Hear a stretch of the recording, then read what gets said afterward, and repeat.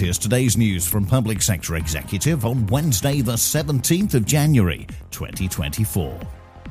New legislation that would give councils in Scotland the power to introduce a visitor levy has passed the first stage of voting.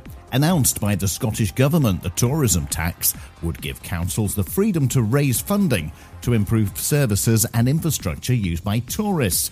The next stage will see the bill considered for line-by-line amendments before further consideration. Welsh Economy Minister Vaughan Gething has spoken about how levelling up is letting down Wales. Speaking at a debate in the Senate yesterday, Gething spoke about how factors such as the nature of funding are seeing communities around Wales commit resources to levelling up bids only to be turned down. The loss of EU funding was also mentioned as a significant factor in reduced opportunities through Welsh universities. And government funding is being allocated to new projects that will support decarbonised transport projects in the North East. Through the Department for Transport and the Department for Energy Security and Net Zero, £7 million of government investment will be used to build a publicly accessible green hydrogen refuelling station near Middlesbrough.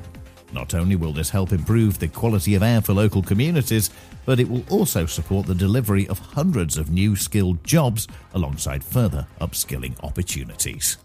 And that's the latest. Don't forget to like and subscribe to make sure you receive every new bulletin, and check out our stories in full on our website, publicsectorexecutive.com.